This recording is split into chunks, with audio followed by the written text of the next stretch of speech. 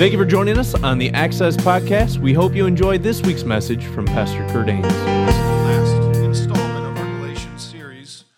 I want to jump right into the Word. If you guys missed anything, we have live stream, we got YouTube, we've got podcasts and all that stuff, and so you guys can go back and catch up. But I don't have time to recap because I want to get right to the Word because I got a lot of ground to cover tonight. So you guys ready? Yeah. You guys ready? Listen, I'm just going to be honest. It feels a little tense in here right now. What's up with that? You guys all right? Deontay, you okay? It's been a long day. It's been a long few weeks, huh? Come on, somebody. You guys dealing with a bunch of stuff at school, aren't you? A bunch of stuff in your lives, aren't you? Yes, me too. It's like I feel like I'm just trying to get through the week. You know what I'm saying? That's what my wife and I feel like right now. Just I'm trying to get to Thanksgiving so I can eat some turkey and just relax and maybe go into some sort of a coma for like 3 days and then wake up refreshed. Do you know what I'm saying? You long for some refreshing? Well, listen to me. Who here would say, I was talking to Nick about this earlier, and we were just talking about how thankful that we are for Thursday nights. And now I know that we get to be part of the leadership team here, but I truly look forward to coming here on Thursday nights, not just because I get to preach most Thursday nights, but I look forward to coming here because I leave this place refreshed. I leave this place energized. I leave this place better than I came in. You know what I'm saying? You connect with God through worship and through the Word, and something just happens. And I don't know what happens to me. I don't know if this happens for you, but Nick and I both I can't go to sleep after I leave this place. Anybody else struggle with that sometimes, man? I'm up till like 3 a.m. watching movies where people are getting killed and stuff. Like I can't, for whatever reason, when I'm done preaching, I'm super hungry and I want to watch like films where people are dying. It's really strange, but I don't know. It's just something I do. I go to On Demand and, anyways, that's another story. You guys ready for the Word? You sure? Have you enjoyed this series? Have you enjoyed the series of Galatians? I felt like I took a risk by teaching through a book of the Bible, but I'm going to be honest with you. This has been my favorite series that we've ever done here at Access. So I hope that you guys have enjoyed it as well. We're going to finish up tonight. It's an important scripture for every single one of us as followers of Jesus Christ that we're going to break down, and it's in Galatians chapter 6, and we're going to just cover 2 scriptures, 2 verses, verses 9 through 10, and it says this. Paul's writing the Galatian church. He says, "Let us not become weary in doing good, for at the proper time we will reap a harvest if." It'd be so easy to just gloss over that one word, if. There's a contingency in this scripture, and it's if we do not give up. That's all we're going to talk about tonight is not giving up.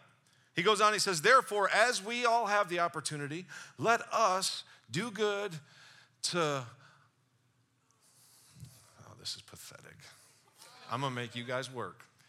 "Let us do good to all people, especially those of the household of faith." You're looking at the household of faith right here. It says, let us do good to all people, not some people, not people that we agree with, not people that we just seem to like, not our cousin, listen, all people, especially the people of the household of faith. And then Hebrews 10:36 says this, "You need endurance so that after you have done what God wants you to do, you can receive what He has promised." How many of you love getting a promise from God? Listen, this scripture is very clear that you only get the promise of God after you have done what God has asked you to do. We've been talking about this a little bit in the series as well. So the title of my message tonight is this: Put your praise pants on. Did you hear me? Vicente, did you hear me back there? Yeah, I'm speaking loud enough? Put your praise pants on. Yeah. I'm not trying to rile up your emotions. I'm just telling you like it is, because I'm telling you what. The reality is you're going to have to keep your praise pants on in this lifetime.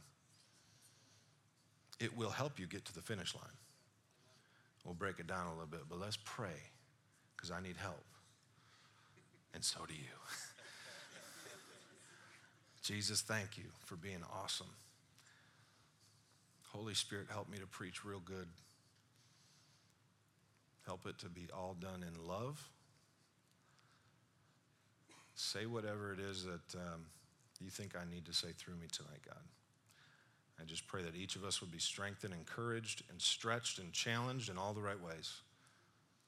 In Jesus' name, we all together said, Amen.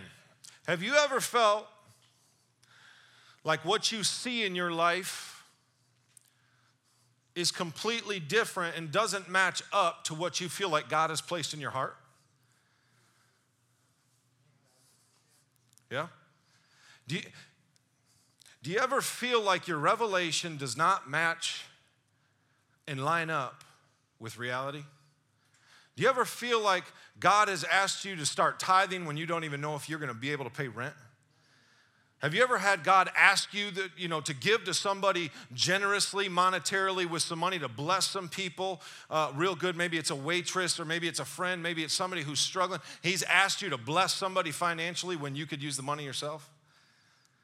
When God, what he has placed inside of you as a promise, as a dream, as your destiny, doesn't seem to become, or it's not reality right now in your life. Has anybody ever been there? I think if we're all honest, we've all been there. And many of us are there right now. Many of us are there right now. So here's my question though. We all want victory in our lives now. Have you ever felt like you were promised to live in victory? And we're supposed to be living in victory, right, as followers of Jesus Christ? Because Jesus already won the victory. He shares the victory with us. But then when we start following Jesus, we still have trials. We still have tests. We still have things that try to come against us to slow us down, do we not? Right? We get tested by God. We never get tempted by God. And in those tests, sometimes it's real easy for us to give up in the midst of the process. Have you ever looked at someone else who seems to be standing in the middle of victory, and you oversimplified their process because you think that how they got there was so super simple, but you oversimplified their process that you're not willing to go through to stand in the victory that they're now standing in? Come on, somebody. Are you with me tonight? Shake your head. Can you please help me preach good tonight? I need your help. We're doing this together. Amen? Okay, thank you. Okay, let's get some life going in here, okay? Listen to me. God wants every single one of you to live and stand in victory in this lifetime. But why is it then many times we feel defeated? Why is it that we don't yet obtain some of the promises of God for our life? Is this not Christianity? Have you ever heard about the story of Joshua and the Battle of Jericho? Raise your hands, show me. Y'all know about the story of Joshua and Jericho, good? Listen, I'm going to talk to you tonight, not about continuing to do good. I'm not going to talk to you about that part of it, because it'd be real easy to do that. What I want to talk to you tonight about is why people stop short of obtaining the promises of God for their life. And I've got 3 things that I'm going to share with you. Why people quit in the middle of the process. And the first reason is this. Too many people allow circumstances to determine their perspective. Too many people allow circumstances, external circumstances, to determine their perspective. The Battle of the Battle of Jericho that Joshua fought, right?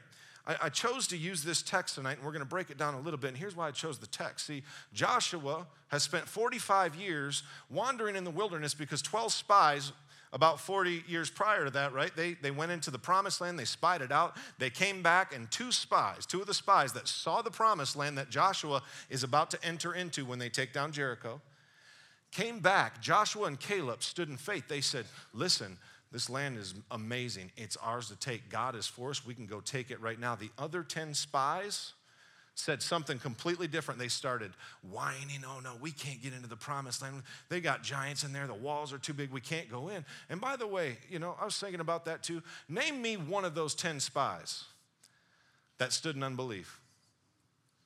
Exactly. They didn't make the good book. Joshua and Caleb, on the other hand, they made it. So Joshua now, 45 years later, he's ready to go take Jericho, right?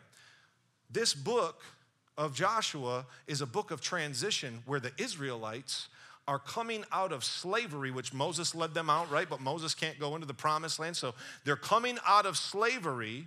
They're going through a process, and now they're transitioning into obtaining a promise that God gave them, that this land is yours, but they haven't yet obtained it. What has the book of Galatians been about? It's been about the grace of God, how you're no longer a slave, but a son and daughter of God, and how you're now supposed to not live like slaves any longer, slaves to sin, but now you're supposed to live in heaven's freedom. These two books have a lot of parallels. That's why I chose to use Joshua's scripture tonight. So I want to show you verse 1 and verse 2 of chapter 6.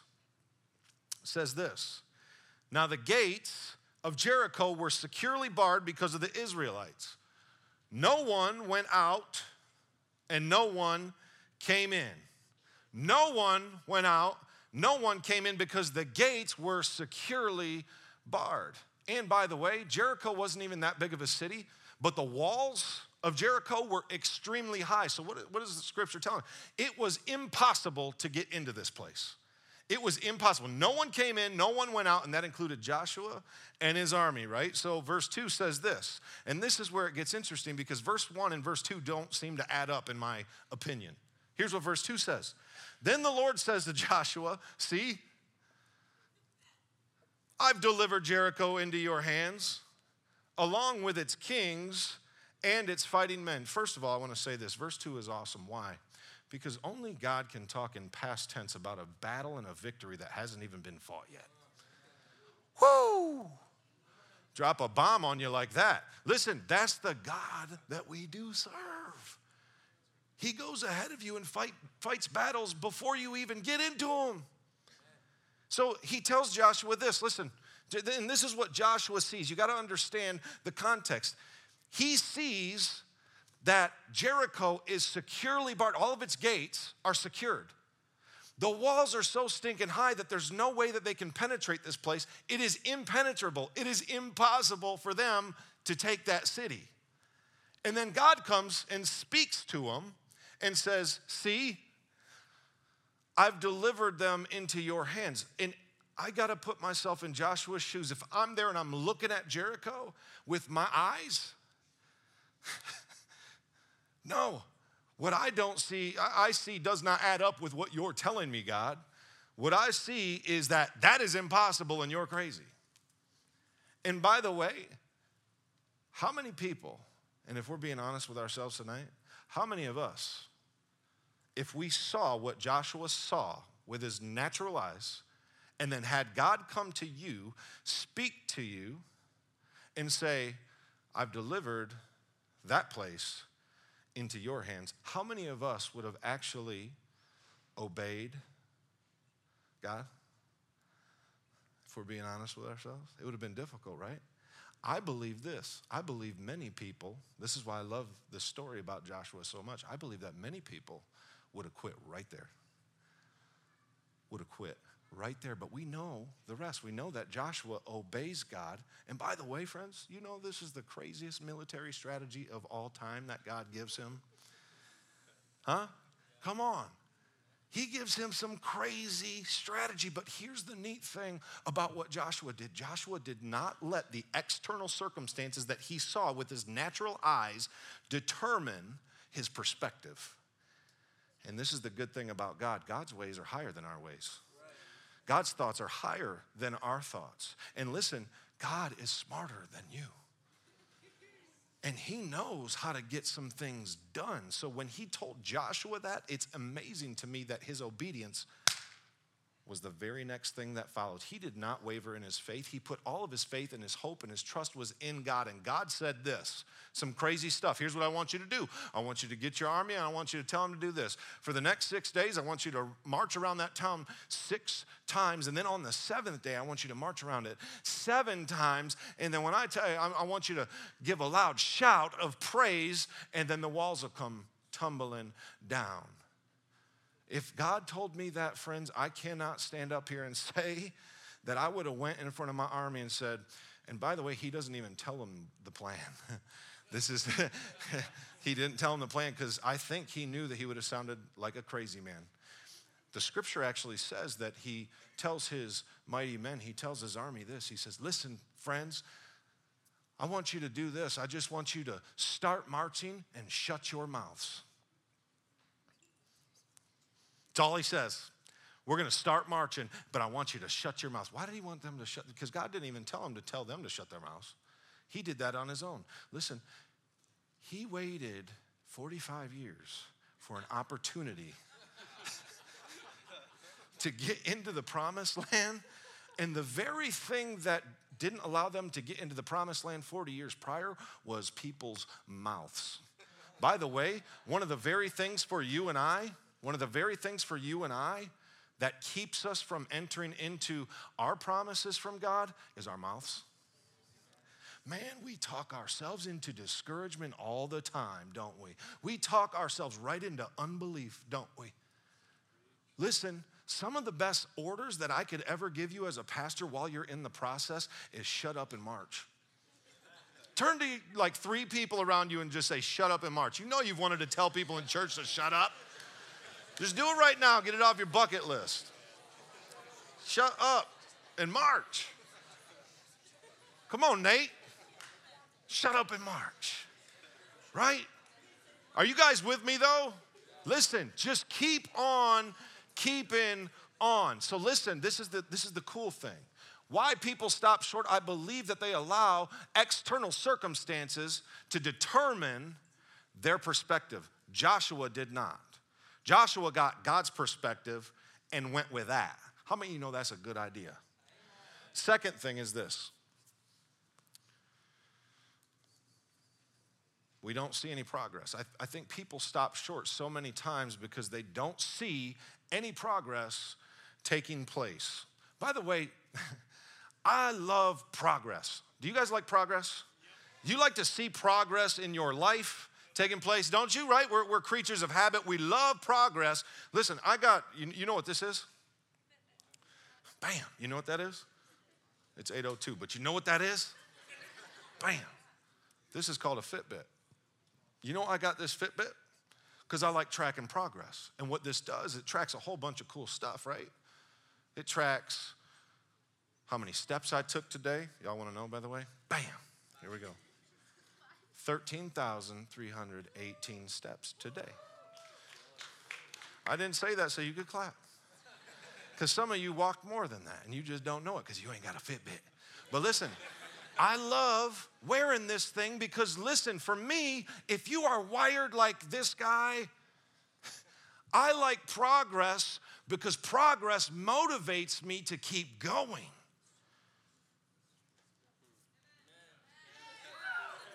Okay, you're with me. Help me preach this because I need to know if you're with me, you know. Sometimes you feel alone. I'm alone on this stage. Help a brother out. Listen, sometimes when we see progress, it helps to motivate us to get to a goal. So what I did when I got this Fitbit, you can set goals and, you know, I want to get down to like 215. I got some work to do. Come on, somebody. Trying to get down to college weight, you know what I'm saying? 215. I got some work to do. So what I did is I'm turning 36 on February 28th. So I cast off to February 28th and said, I want to be this weight by then. I put it into my Fitbit. My Fitbit helps me. I can track my calories on here. I can track all sorts of stuff, how many steps I took, how many calories I can eat for the rest of the day. And then I'm supposed to be, you know, we're testing Fitbit, you know, me and my wife. But I'm supposed to lose like, 1 to 2 pounds possibly a week and, something like that or whatever it is a month. And then when you get to February 26th, I should be at my target weight, but I love progress. So I can track my progress. And when I see progress and then when I get on the scale and I've dropped a few pounds, that progress motivates me to keep. Absolutely. How about you? Same thing, right? What about, y'all ever played Mario Kart? It's one of the best games of all time. I had Nick ask a question the other day. This is what we talk about when you guys aren't here. He said, have you ever, Super Nintendo. What was your favorite Super Nintendo game? I was like, the first thing that came out of my mouth was Super Tecmo Bowl. I mean, of course, that's a great game. Bo Jackson was the man on that. Barry Sanders, Thurman Thomas. I mean, I could go on and on. But listen, that was before y'all's time, okay? But here's the thing. Super Mario Kart, if you've ever played it, it actually tracks how many laps, right? You remember that? You get done with one lap, and this little thing comes down on a cloud, and I don't even know what it's called, but it comes down. It's got a little flag. It says 3 laps to go. 2 laps to go, 1 lap left, and you know where you're at. You know what you got to do to try to win the race, right? Don't you wish, see, I was thinking about this. Have you ever wondered why God doesn't give us a clock so that we can track our progress? Why he doesn't, tell us how many laps we have left to go until we reach our promise? Isn't that interesting? Because he doesn't. I want to know. It's like, I want to know what my progress is looking like. I want to know, God, if you've promised me this and I'm not yet experiencing it, I would like to know when that day is going to come, because I believe that would motivate me to keep going and not quit. But listen, none of us know how many laps we even have left in life, let alone in obtaining the promises of God that we feel like he's placed in our heart. And the Battle of Jericho is interesting because, like I said, Joshua comes to his army, and he doesn't tell them how many laps that they're even going to take over this 7-day period. He doesn't tell them anything about it. He just says, start marching and keep your mouth shut. I'll let you know when the time's right. So these guys, you got to think from their perspective, right? They're going around this town all day long. They're walking. They get around. They go home the first day, couldn't even say a word. Could you imagine getting back to your spouse or your boyfriend or your girl, whatever, and they're like, oh, baby, did you do some work today? Are you going to take Jericho tomorrow? And they're like, well, I got like 13,000 steps in today, but I didn't like, I don't know. It was like preseason. I don't know what Joshua was thinking, but I don't know. And then day 2, they march around town again, and they come back home, couldn't say a word again. And they got to be thinking, listen, what the heck are we doing? What are we doing? For all they know, they got to keep doing this the rest of their life before God's going to show up and do anything. They don't know how many laps that they got to go around this place before they're going to try to enter in and take the land. Don't you wish that God gave you a clock so that you could track some progress? But listen to me, why is it that Joshua, and why is it that sometimes with God and spiritual things, it just doesn't seem, we can't really tangibly see a whole lot of progress in a short period of time, like if we're playing sports or we're at work and we can see sales numbers, or we can, whatever it might be for you, we can track things real easily, Fitbit. But with God and with spiritual things, it's kind of hard to track some of that stuff. You know what I'm saying? So sometimes it gets really hard to stay motivated in doing good and not becoming weary. Why? Here's what I've come to believe a couple things. I believe that God doesn't give us a time clock. He doesn't tell us how many laps we have left to go. He doesn't even tell us what lap we're on. Why? I think it's because many times it's our tendency as human beings and as followers of Jesus Christ is to get so focused on what God is doing for us when we need to be more focused on what God is trying to do in us in the process. Scripture refers to it as the refining fire. I think that's one of the reasons.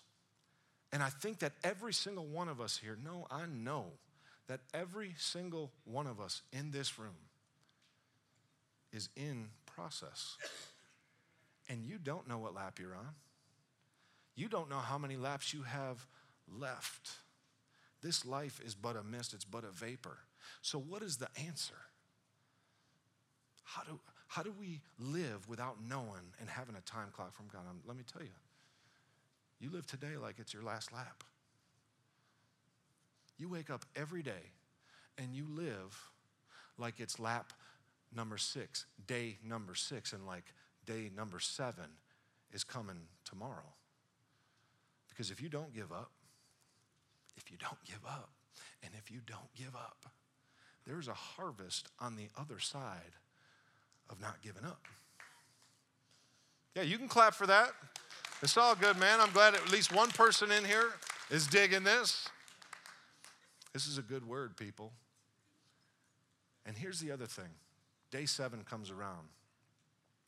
And what do? They get to this place. They got a whole marching band, which, by the way, why would you send a marching band out there with trumpets and flutes and stuff? And they give this mighty shout of praise. They praise. They open their mouths, and guess what? The walls fall down. They enter into the city, and they take the land. They praised God, and God showed up and did some stuff that he promised he would do for them. So what's the third thing? It's pretty simple. The third reason why I think people stop short is because they stop praising God in the middle of the process. They stop praising God when things get difficult. They stop praising God when their external circumstances look so dreary and so their problems become their focus instead of God is their focus, and then their progress. They can't match their progress. I don't see any progress. I'm just going to quit. And they quit praising God in the midst of it, friends. That's what happens. I've seen so many people, Nick and I talked about this, so many people have given up on their marriages, given up on God, given up on the church, given up on their small groups, given up just because they have circumstances that, by the way, many of them got themselves into, not God. And then in the middle of that, they stop praising God and things deteriorate in their lives. Listen to me, friends. Praise is probably the greatest weapon that you and I have in the midst of the process to stay in the process. Praise is I'm telling you right now, it's so easy for us as followers of Jesus Christ and people who love God to praise God when everything is hunky-dory, and it's great. I am all for that, and if everything is going great, that is so amazing. I love when things are going great. I don't love when things are going wrong. But the Bible says that in all things we can still give thanks. It doesn't say give thanks for all things. It says in all things. That includes every circumstance, every external circumstance that tries to direct your perspective away from God, even when you don't see the progress taking place in your life or even someone else's life, you can still praise God in the midst of that circumstance, and God will keep you in the fight, and he will still fight for you. Come on, somebody. The best time to praise God is when you're discouraged. And by the way, usually when you're discouraged and you're depressed, you led yourself by the way you talk right into that place. Do you know that no one has power over you to lead you into depression? Nobody has power over you but you. You are in control of your own life. The fruit of the Spirit is up to you. The fruit of the Spirit is on the other side of obedience to the Spirit, and you can obey God in the midst of some crazy, hellish circumstances.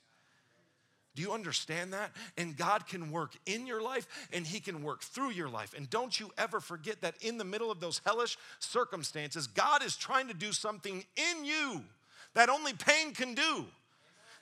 Listen, so many people are trying to expedite a process that God says you cannot expedite. We want to live in someone else's blessing all the time because we're not willing to go through the pain of what it takes to live and stand in victory. And sometimes, friends, things just come the hard way. I know this is a super uplifting message, isn't it?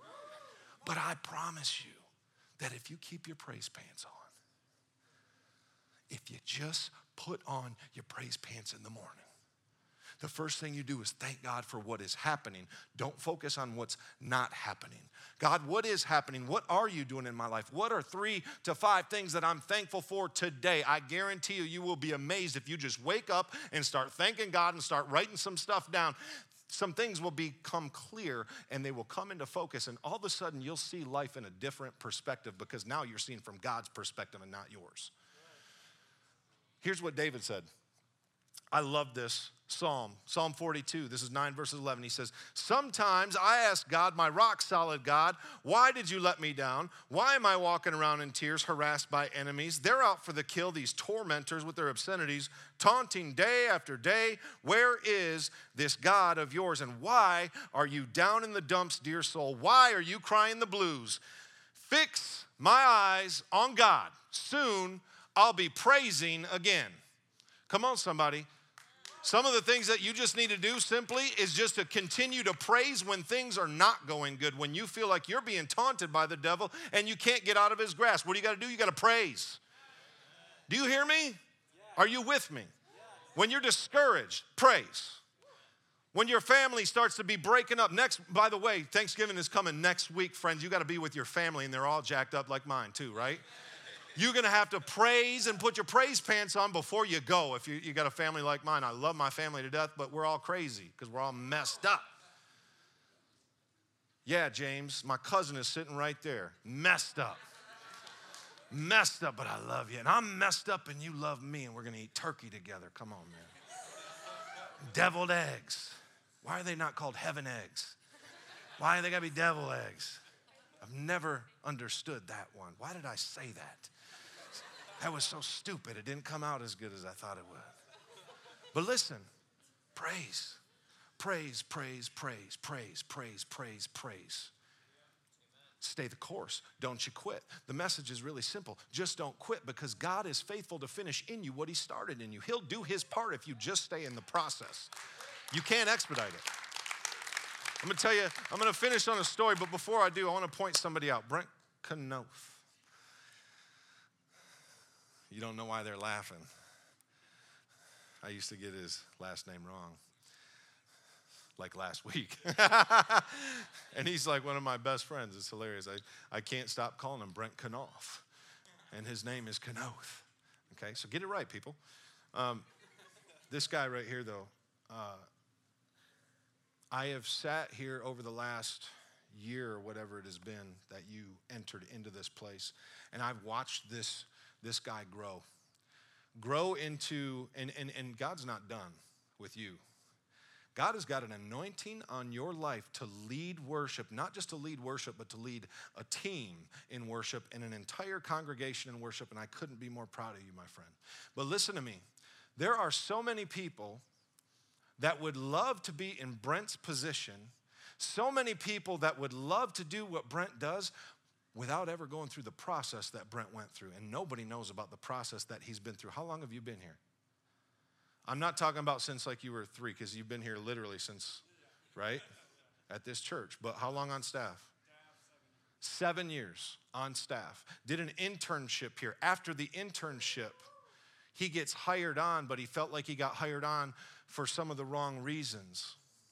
And then when he got hired, some of the other interns that were interning with him or maybe before him end up calling him and saying, hey man, why is it that you got the job and I didn't? Hating on him, thinking that he's not the right guy. He stays here through some stuff. I'm talking about hellish circumstances that I'm telling you 7 out of 10, I wouldn't even put a number on it, but I would think about 7 out of 10 people would have left and they would have got out of Dodge. They would have got out of the process. Brent continued to stay in the process, stay in the process, stay in the process. And then, you know, he served in a place where he didn't feel like he was valued. And then he comes to Access when Sebastian left. And he comes into Access. And he takes over, and the first thing I told you was what, brother? Say it out loud. Just be yourself. Do not try to be like anybody else because God created you unique, and we need to know what Brent Knoth is like. We need your giftings. I don't need somebody else's giftings. And I remember when he first came on board, there were people that didn't like it. There were people talking all sorts of stuff, right? But I'm telling you right now, he got this position because he went through a process that not many people would be willing to go through.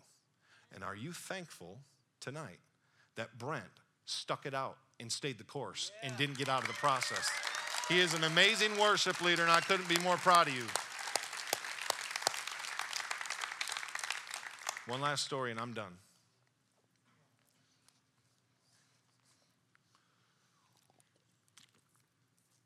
A few years ago, my wife and I were going to go to this church conference out in California. And leading up to the day we had to leave, it was actually the night before. We're leaving the next morning. And that day, my son came down with some sort of severe illness. And I mean, it was from late in the morning all the way through the night. And he had this excruciating abdominal pain, and it was on the lower right side. You guys know where that is, right? The appendix, right? So at first we didn't think anything of it, but then it gets worse and worse. He wouldn't eat. He's like feeling like he's got a gag. He wants to throw up. He's telling us all these things, and then he's saying, my tummy hurts right here. My tummy hurts right here real bad. And it got worse, and it got worse, and it got worse, and it got worse. And it looked like, because listen, we do exactly what you do too when things like that happen, right? You get on Google. Oh, it's like the worst thing to do too, but we can't help it, right? Get on Google and everything is pointing to appendicitis. And he's probably gonna have to go in. I mean, he's vomiting, and it's just like kind of white foamy, and those are signs of appendicitis, and exactly where the pain was, it's appendicitis. So we're thinking about this going, man, well, let's just give it a little bit longer. Let's give it a little bit longer, and we'll see, and maybe we're gonna have to cancel our trip. And we're getting ready to go for a week out to California with no kids. I mean, come on, somebody. We wanted to go. You know what I'm saying? It was a big deal for us. And so later on in the night, finally it got so bad, it got so excruciatingly painful for this young man that we said, okay, that's it, and now we're starting to fight. My wife and I got into a little bit of an argument, because, she's like thinking maybe we should cancel. I'm like, no, we are going. We are going to make it to California, woman. That I don't, he might be sick, but somebody can take care of him. I love him. He's my son, but we're going to California, right? Because by the way, listen, love your children, but love your spouse more. I'm being real. Listen, because if your marriage ain't right when you grow up and, you get married, come on, married people. If your marriage ain't right, ain't nothing going to be right with your kiddos either, is it? Yeah, come on. So we're ready to go, and we get in this argument. We're fighting now, disagreement. And I remember being in the closet. I walk into my closet, and I started yelling very quietly. Lord, we are going to California. You ever yell quietly? We are going to California. I am not staying here. My son is not going to be, no, this has not happened. Devil, you better, blah, whatever. I started yelling. I don't even remember what I was saying. I come out of the closet and I looked at her and I said, baby, we're going. And he got so bad, he's crying. And I said, that's it.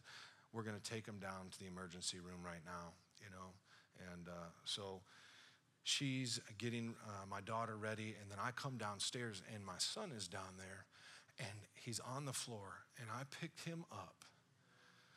I put him in my arms, and I'm holding him now, and my wife is getting the car ready to go.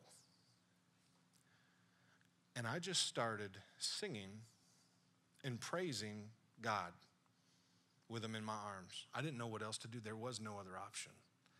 All I did was started singing a song, and it's a song that Brian and Katie Torwalt sing, and it just popped in my head, and I just started singing, Jesus, you make all things new. Whoa, Jesus, you make all things new. And I just kept singing it over and over and over and over. And all of a sudden we get into the car, and my son's his countenance kind of changes. Like he comes back, he looks at me, and I'm thinking, all right, I don't know what's going to happen. We put him into the vehicle, get him into his seat, and then we turned worship music on and cranked it. And as we're driving out of our subdivision, we get out onto Eastern Avenue over in Byron Center. And now, this fight that I got into with my wife, I felt like I was supposed to apologize and ask her to forgive me. I said, honey, I am so sorry. And now I'm crying. I didn't mean to get at you like that. I didn't mean to say those things. Would you please forgive me?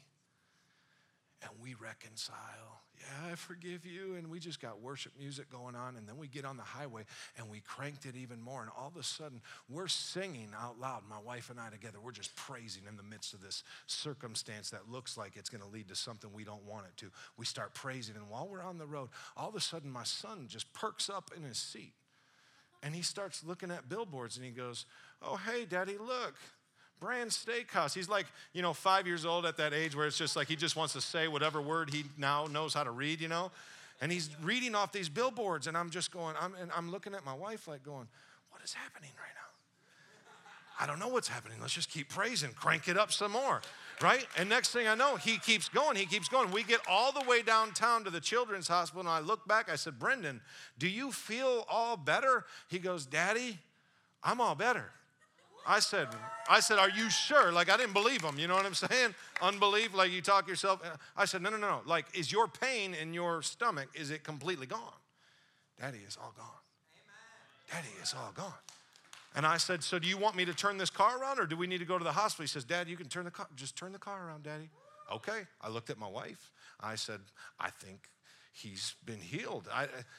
And I didn't do not like. I was astonished, and she's like, I think so too. He looks like he's completely fine. We turned around and drove back home, and nothing ever happened. We flew out to California the next day, and my son never had that stomach pain come back. Now you might be saying, well, then it wasn't appendicitis. Listen, maybe it wasn't. I'm just glad I didn't have to find out. But I believe I know what happened. We praise God in the midst of the circumstance, and God changed the circumstance. That's what praise does. Praise actually changes your perspective. There's sometimes when I come in here and we worship, and I'm going through some stuff, and I come into a praise environment. That's why it's so good that you guys keep coming out. Listen, God ain't really interested in your church attendance, but what church attendance does is when you get into a praise atmosphere, it changes your perspective, and all of a sudden your problems that used to intimidate you, you come into a praise and worship experience, and all of a sudden those things that intimidated you, you actually realize, oh, I can see from God's perspective, and I actually intimidate those problems because God is for me and not against me. You start seeing things the way that He sees them, and He changes your circumstances for you. Somebody say amen. Amen. Put your praise pants on, people. It's pretty simple, amen? Stand up with me. We're going to close out.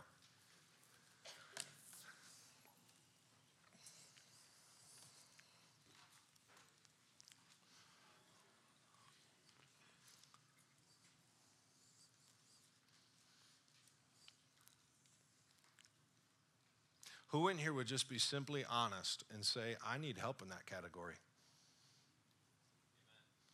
Raise your hand. Awesome.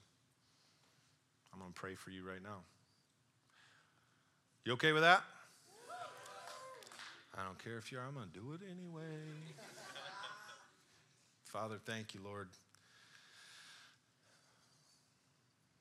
Thank you, thank you, thank you. Thank you for everything that's going on in our lives, God, that we fail to see because we're so focused on our problems.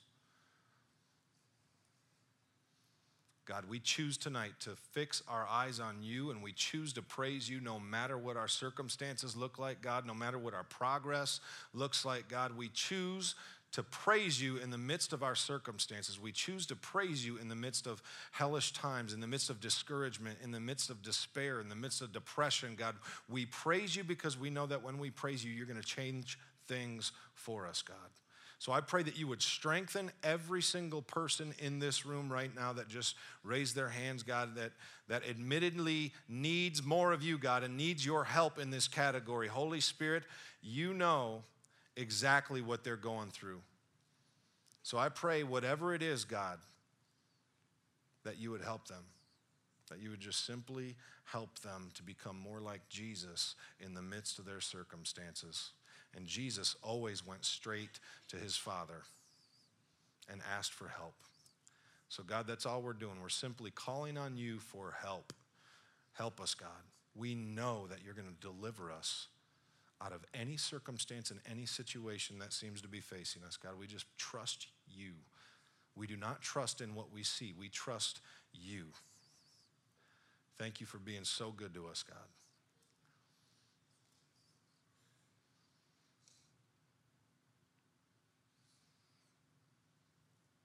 And I want to pray for another group of people too that may want to put their faith in Jesus Christ tonight for the very first time. The Bible is clear that whosoever calls on the name of the Lord will be saved. And if that's you and you're ready to place your faith in Jesus Christ, you'll never regret it. You'll never regret it. Let's all pray this prayer together. Say, Jesus, I believe that you are Lord. I believe that you are my Savior. I believe you died for me and paid a bill that I couldn't pay so that I could be right with God. I give my life to you. I commit to following you today. Holy Spirit, I'll obey you the rest of my life. Help me to do that. Come in and change me from the inside out and make me more like your son Jesus. And help me stay the course. In Jesus' name, amen. Awesome. If you did pray that prayer and you meant it with your heart, God knows. And I don't need to see your hands. I don't even need you to walk up front here. God knows. And that's good enough. Amen. We hope you enjoyed the message from Kurt Ains this week. If you liked what you heard, be sure to connect with us on Facebook and Twitter at Access RLC, and be sure to swing out Thursday nights at 7 p.m. in the ground floor at Resurrection Life Church.